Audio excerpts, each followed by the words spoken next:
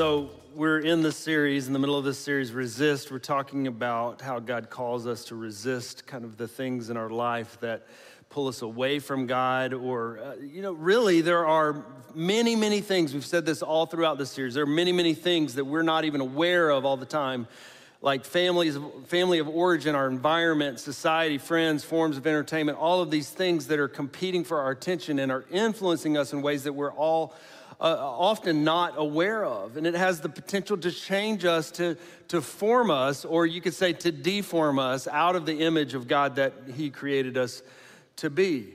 And, growing up in the church, we've all heard things like, be like Jesus, have the mind of Christ. You are in the world, but not of the world, right? These are things we say. But as I think about that, like, what does that even mean? What does it mean to be like Jesus? Because that's a pretty high bar, right? I don't know about, maybe you're okay with that, but I feel like I'm never living up if the goal is to be like Jesus. What does it mean to be in the world, not of the world? What does it mean to be transformed in this way? The question we need to ask is what would Jesus do if Jesus were you? If Jesus lived in your neighborhood, if Jesus worked at your job, if Jesus was fully formed in you, if the image of Christ, if the deformation of this world and all of its influences were to be overcome by the transformation of the Holy Spirit, where the Spirit transformed you into the fullness of who God created you to be. This is what we're really asking when we ask this question. But there's a tension in it, right? Because it's not just about behaving better. I mean, Jesus didn't come and live as a human being and die on the cross and was resurrected 3 days later so that you could have a better life. I mean, He does want you to have a better life, but He didn't do all of that just to make you nicer or to help you behave in all the right ways. He didn't do that just so that you could live life happy. So when we listen to a sermon, when we come to church, we're not asking God to entertain us. We're not asking God to do any of those other things that just make our lives more complete or more full. What we're asking, friends, is for the Spirit of God to transform our lives, to transform us into the image of Christ that He created us to be. We have a role to play in this. It's an active, interactive transformation of allowing the Holy Spirit to be more alive in us. And so as we come together, we believe these things. We believe that as we worship, that God fills our hearts and our minds, and He actually can change us, that He can change your thought patterns and your worldviews, that the power of a thought, right? When God gets a hold of your mind and changes your mind about something, that actually leads to you living in a different way because your mind has been fixed on Him and transformed. And your life begins to follow the pattern of Jesus because of this thought transformation that leads to a life transformation that ultimately touches the world and makes ripple effects into the world in the way that the world actually changes. This is what God desires and dreams for us to experience, this true faith that is active, that is not passive, but that is leaning into the fullness of who God wants us to be. This is what Paul wrote in chapter 12 of his letter to the Romans. I appeal to you, therefore, brothers and sisters, by the mercy of God, to present your bodies as a living sacrifice, holy and acceptable to God, which is your spiritual worship. Do not be conformed. Listen, do not be conformed to this world, but be transformed by the renewal of your mind, that by testing you may discern what is the will of God, what is good and acceptable and perfect. Listen, there was a tension. There was a challenge for the church in Rome. The church in Rome was not, first church in whatever town, Texas, okay? The church in Rome was a persecuted church. The church in Rome was living a drastically countercultural kind of faith. The church in Rome, the people that Paul is writing this letter to, okay?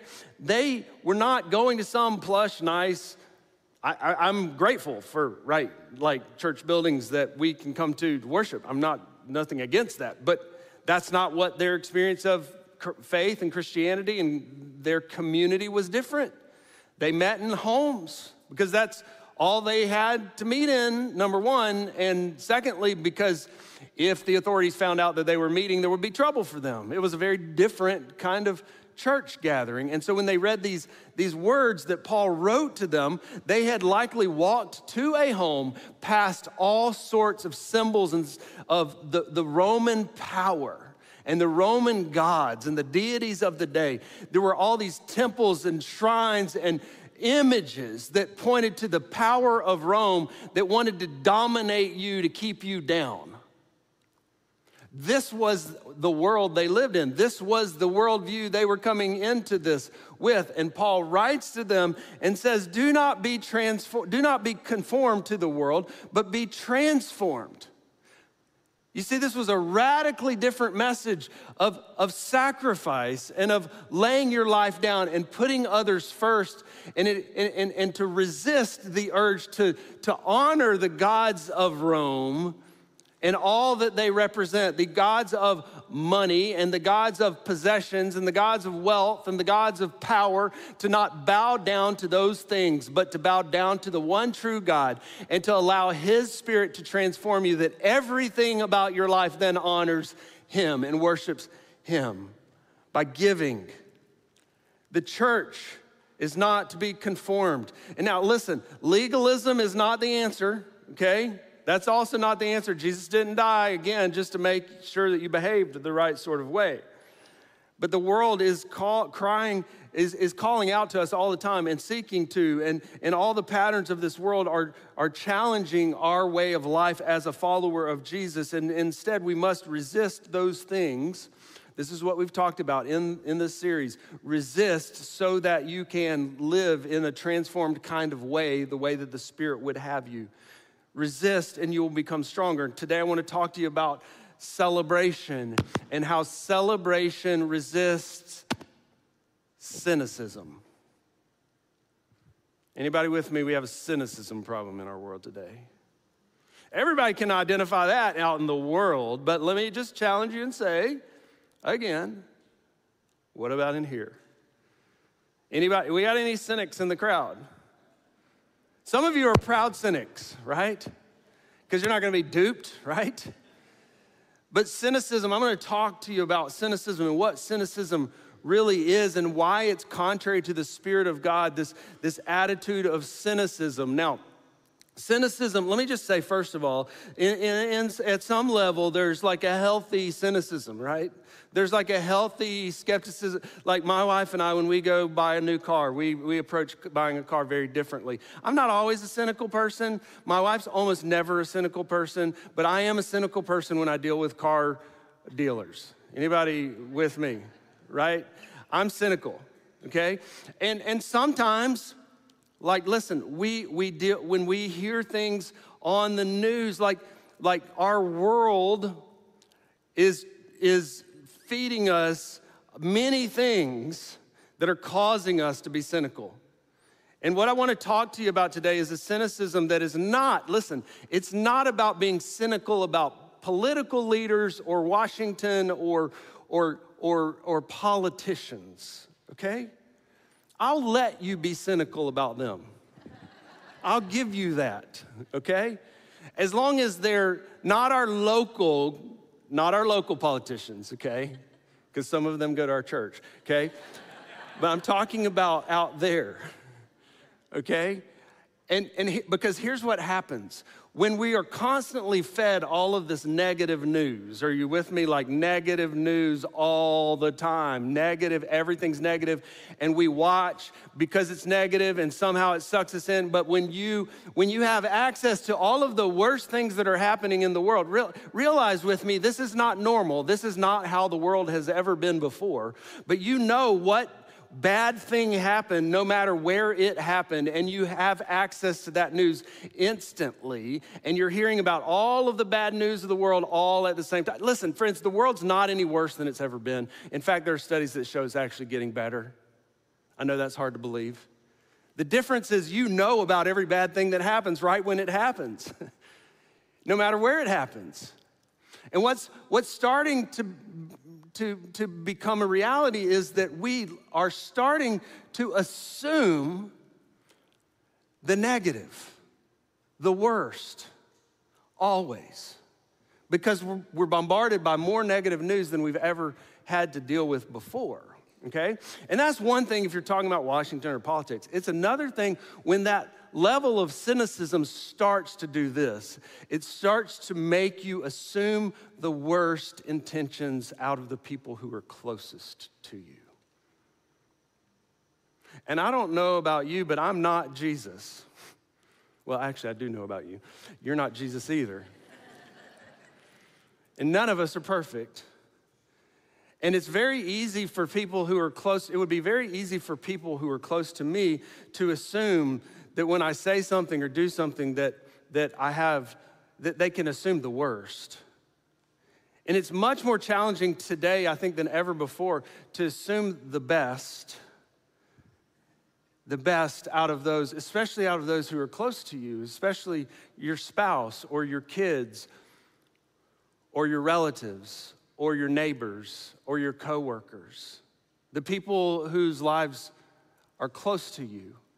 See, it's one thing when we can, go on a rant about politics and all the politicians and how all of that. It's another thing when that same attitude starts to, without us knowing it, starts to creep into our hearts, and we begin to start thinking the same things about the people who are close to us. That's why Paul writes in Romans chapter 15, verse 13, that his prayer for the church in Rome was this: may the God of hope fill you with all joy and peace in believing, so that the power of the Holy Spirit by the power of the Holy Spirit, you may abound in hope. I want you to just absorb that for a second. There's a lot there. This is Paul's prayer for the church in Rome. In many ways, this is a prayer that I would pray for Foundry, for our church today. That the God of hope would fill you with joy. Anybody need some joy? And peace. Joy and peace are radically different than what this world is selling right now. So that the power of the Holy Spirit, by the power of the Holy Spirit, God's work in you, transforming you, that you may abound in hope.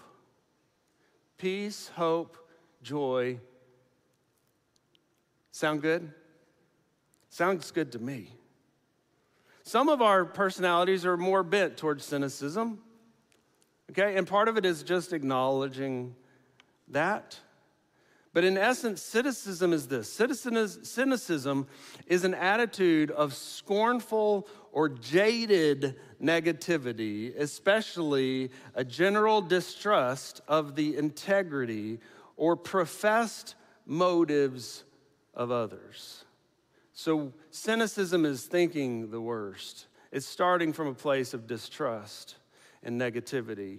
And what this does, this leads to frustration, disillusionment, distrust regarding organizations, authorities, and all other aspects of society because you've had a bad experience, previous experience. People who have bad experiences are typically jaded when they encounter the same thing again. And there's a part of that that's natural and that's healthy, right? That we're guarding against bad things that happen. We're not going to, fall prey to something that's going to do something harmful.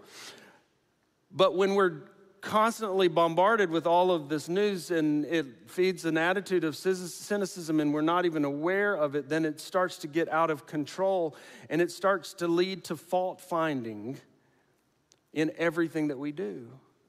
And it starts to do something else to our brain. It starts to make us believe that what we have is never going to be enough. We're also bombarded by lots of messages, like the advertisement all the time. And advertisement is designed to do what? To create a need in you that you didn't even know you had. And then if you buy this or do this or experience this, then you're going to be what? You're going to be happy.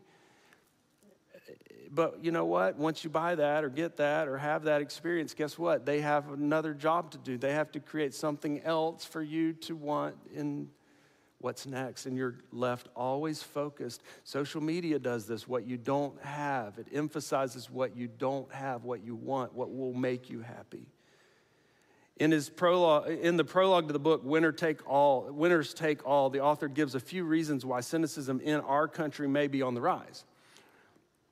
He points out these statistics that American scientists make the most important discoveries in medicine and genetics and publish more biomedical research today than any other country, but the average American's health remains worse and slower improving than our peers in richer countries. Why does that, in rich countries, why does that make sense? It doesn't.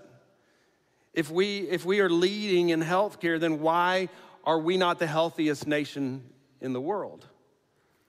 American inventors create astonishing new ways to learn all the time. You realize how many more ways we have to learn now than we ever have? Like, we have access to more than we've ever had. We can learn more. The power of video and the internet has exponentially increased our ability to access information and to learn. And listen, that's not always been free. You realize that's not normal, right? That you can get free information. It used to cost you a lot of money. But still, today, the average 12th grader tests more poorly in reading than in 1992. How can that be? How can tests be going down if we have more access to information? There's something else going on that's contributing to this. This country has also had a culinary renaissance he talks about. Can I get an amen? Like, how many of you? Like, we didn't have this kind of food when I was growing up. Like, you can just get whatever you want from around the world, right? You can go to a restaurant and you can pick between literally the whole world. You can, the best food from the whole world you can get. And yet, in spite of the fact that there are all these health options and Whole Foods and farmers markets and grocery stores that are like crazy with health food, like it's incredible. Despite all of this, we have failed to improve the nutrition of the average American. We're actually less healthy, even though we have access to all. Do you know what kind of junk I used to eat when I was a kid? What we all ate? What was normal? I mean, who drank Tab? Seriously. Right? And now we know what that stuff does. We didn't know back then. I don't know, Tab just came to mind right then. But the incidence of obesity and related conditions is going up. It's rising over time. In fact, something else is going on, right? It's not having the right answers. Entrepreneurial access, right? Students can learn code, teach themselves all sorts of things. You can become an entrepreneur and you can have so many more opportunities to do your own thing and be your own boss and achieve. And yet, most young people, in fact, the stats show that young people who own a business has fallen by 2/3 since the 80s. That's a staggering statistic, that with all the ways that you can be an entrepreneur, that it's fallen by 2/3 since the 80s, the number who own a business. America has birthed, like, listen, Amazon and Google, what else do I need to say? Like, do you remember the day when you couldn't, in your living room, like in your pajamas, just go, hey, Alexa, order coffee, order whatever, like, I don't even know, whatever you wanted. And it was like, it'll be there tomorrow. Can we praise God for some of those conveniences? Like, I remember when it took days, weeks, and then sometimes, God forbid, it was just, you can't have that. Like, that's not a thing anymore, right? Or like Google, like who lately has sat around for hours debating and talking and trying to figure out and arguing points for the answer to some ridiculous and obscure question about, I don't know, how something's made or whatever. Nobody does that anymore, right? I mean, it used to be hours of conversation, and I wonder if it's like robbing our relationships that we can't have ridiculous conversations anymore. You can't, because somebody is always gonna go, Google knows, right? And they're gonna punch it in. They're gonna find the answer. And you can't wonder. We don't wonder anymore. You don't have to wonder. You don't have to really debate about any of those little things anymore. And yet with all of this access to information and with books, who's been to a bookstore lately? Yeah, a couple of you have. It's more for the novelty than anything, isn't it? It's certainly not because it's more convenient to go to a bookstore or that you know that the bookstore will have the book you need. If you need a book, you can go on Google or Amazon and you can get any book, like millions of books are in print. There are more books, and you could be in the middle of nowhere, in the middle of the jungle, and you could still read books for free. It's ridiculous. It's wonderful. And yet, the stat shows that those Americans who read one work of literature a year has dropped by almost 25%, just in the last 10 years. Think about it. Like, if our parents and grandparents had access to the number of pieces of literature that we have, can you imagine like what they would think? We have access to everything, and yet nobody's learning. Nobody's growing. What is it underneath all of this? This growing cynicism, I think, in a large part is contributing to this because the attitude is story of my life, right? Everything's gonna always be bad. Nothing's gonna be good enough. It'll never get good enough because we're bombarded with the negative all the time. And so that's why John Tyson says this, that celebration, not joy. You would think joy, right? Celebration is godly defiance in a culture of doubt. That celebration is what combats the negative. Celebration is what combats, is what resists the cynicism in our lives that is robbing us. Celebration is an act. Celebration is a decision. And here's where I want to go with this. Like, I want you to start from this because as a follower of Jesus, this is what we need to know is like, who is God, right? What is God like? Because I imagine our image of God might have created some of this. Do you think of God as jaded? Do you think of God as grumpy? Because some of us, depending on our church background when we grow up, we think of an angry God, we think of a grumpy God, we think of a God who's counting all of our list of all the things we've done wrong and holding them against us. But what does the scripture say about God? It says to us, it teaches us that God is actually the happiest being in the whole universe. Like, I've never thought about that actually until I was preparing for this message. Happy God. God is happy. God is full of joy. God is not angry. God is not vindictive. Those are the things that lead to a cynical way of life. He's actually filled with joy. Now, clearly, God does get angry. But he gets angry when the world is broken, when sin happens that separates us from God and from one another, when people are harmed, he gets angry. Jesus is remembered as a man of sorrows, acquainted with grief. But that is because he wanted us to know that he understood what it was like to walk the life that we walked, and he's not unfamiliar with it. But it doesn't mean he stays there. You see, God doesn't stay angry, and God doesn't stay sorrowful. He experiences both of them, but his predominant character is the character of joy and love and peace and hope. This is who God is. And when you start to realize that this is who God is, his primary attribute, then you start to realize that anything that is apart from that is a deformation of his image that he created you in. That when you are not full of joy, you're not living as a Christ-like person. You are experiencing a momentary trouble or loss. Yes, there's nothing wrong with that. There's nothing wrong with grieving. It's not that you're far from God in those moments, but where do you turn and how do you celebrate in the midst of it? How do you engage fully every emotion in a way that leads you out of sorrow and grief into hope and into joy? Because that is what God does. And that is what he does for us when we engage with him in this way. Even in the most depressing book of the Bible, Job is a depressing book. It's the oldest story, okay? Because the story is true and always has for all of humanity is why do bad things happen to good people? And Job wrestles with God. And Job's life is full of calamity and full of loss. And all of his friends blame him and say, you must not be doing something right. You must not be living right. You must have done something to anger God. And Job just laments and turns to God in all of this wondering.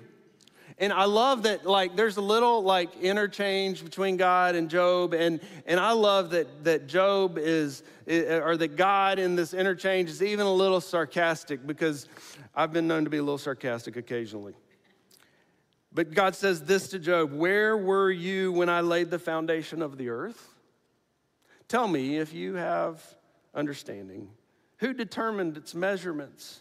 Surely you know. Or who stretched the line upon it?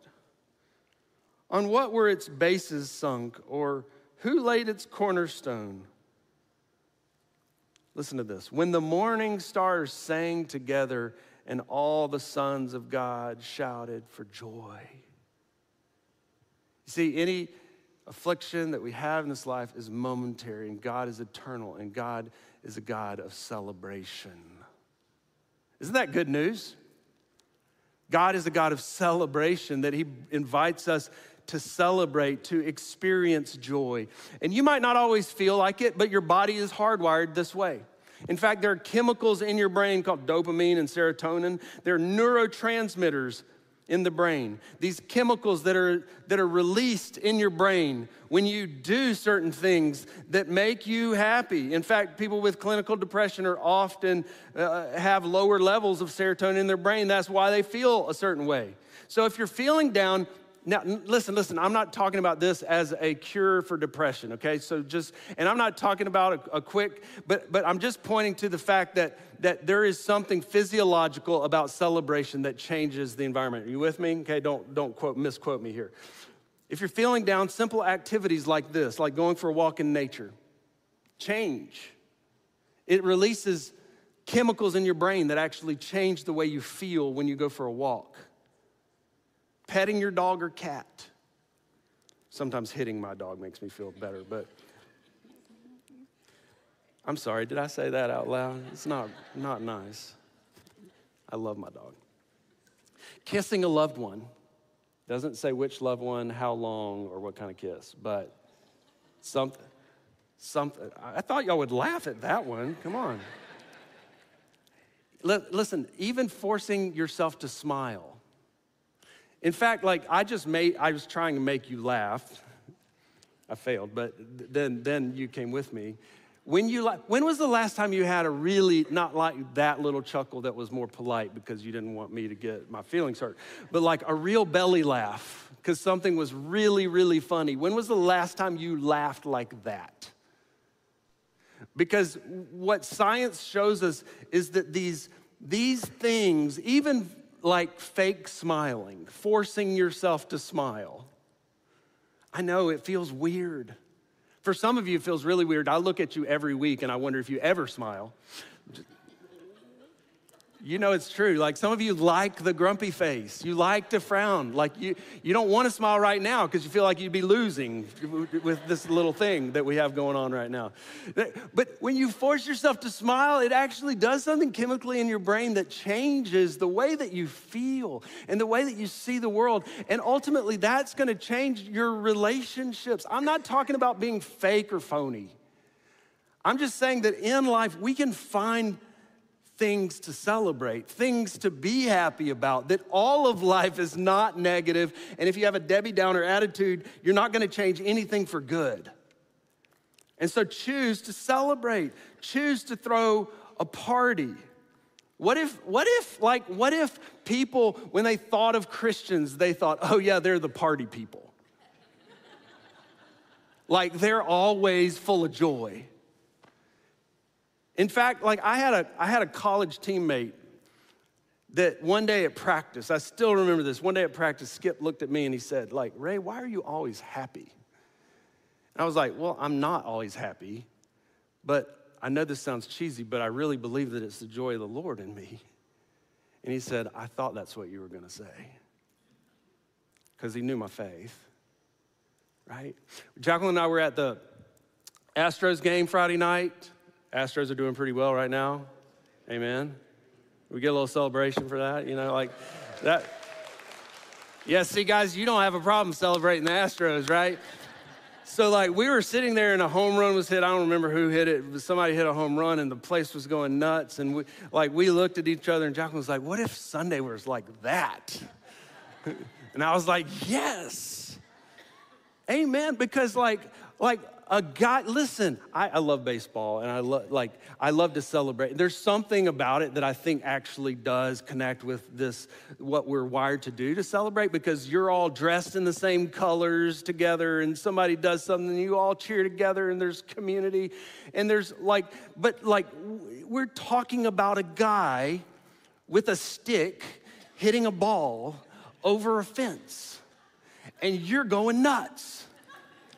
I'm talking about a guy who went in the grave and 3 days later got up out of it so that you could live forever.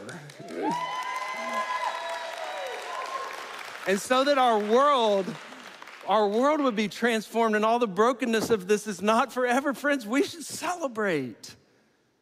Yes, there's a bunch of crummy stuff in our world. Yes, there's a bunch of brokenness in our world, but we should be the ones taking the party to the world, celebrating the reality that we remember when we come to this table. This is how we're gonna celebrate today at the table, because Jesus knew that our world was broken, and yet he broke his body for us.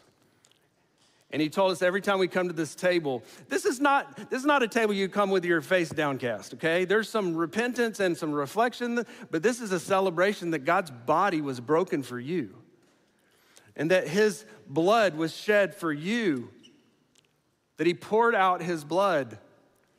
And he said, take, drink, this is my body and my blood broken and poured out for you. And so God, I pray right now that you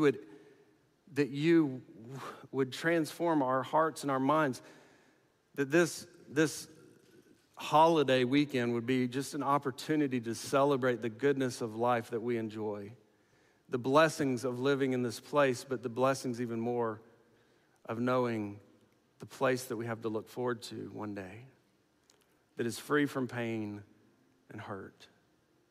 And God, you have called us to be a people that blesses our world. And so we pray that you would pour out your Holy Spirit upon us, that you'd pour out your Spirit upon these gifts of bread and wine, that as we take from your table, as we receive, that it might be a banquet table, like that banquet table we will celebrate in heaven one day with you, when we'll feast at your heavenly banquet.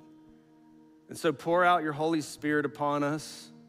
Make us party people, make us full of life, make us full of joy and hope, and help us to share that with the world. Help us to pick each other up when we are down and to turn our faces to you, that when we gather together in this place, that our worship might be pleasing to you. It's in Jesus' name we pray. Amen.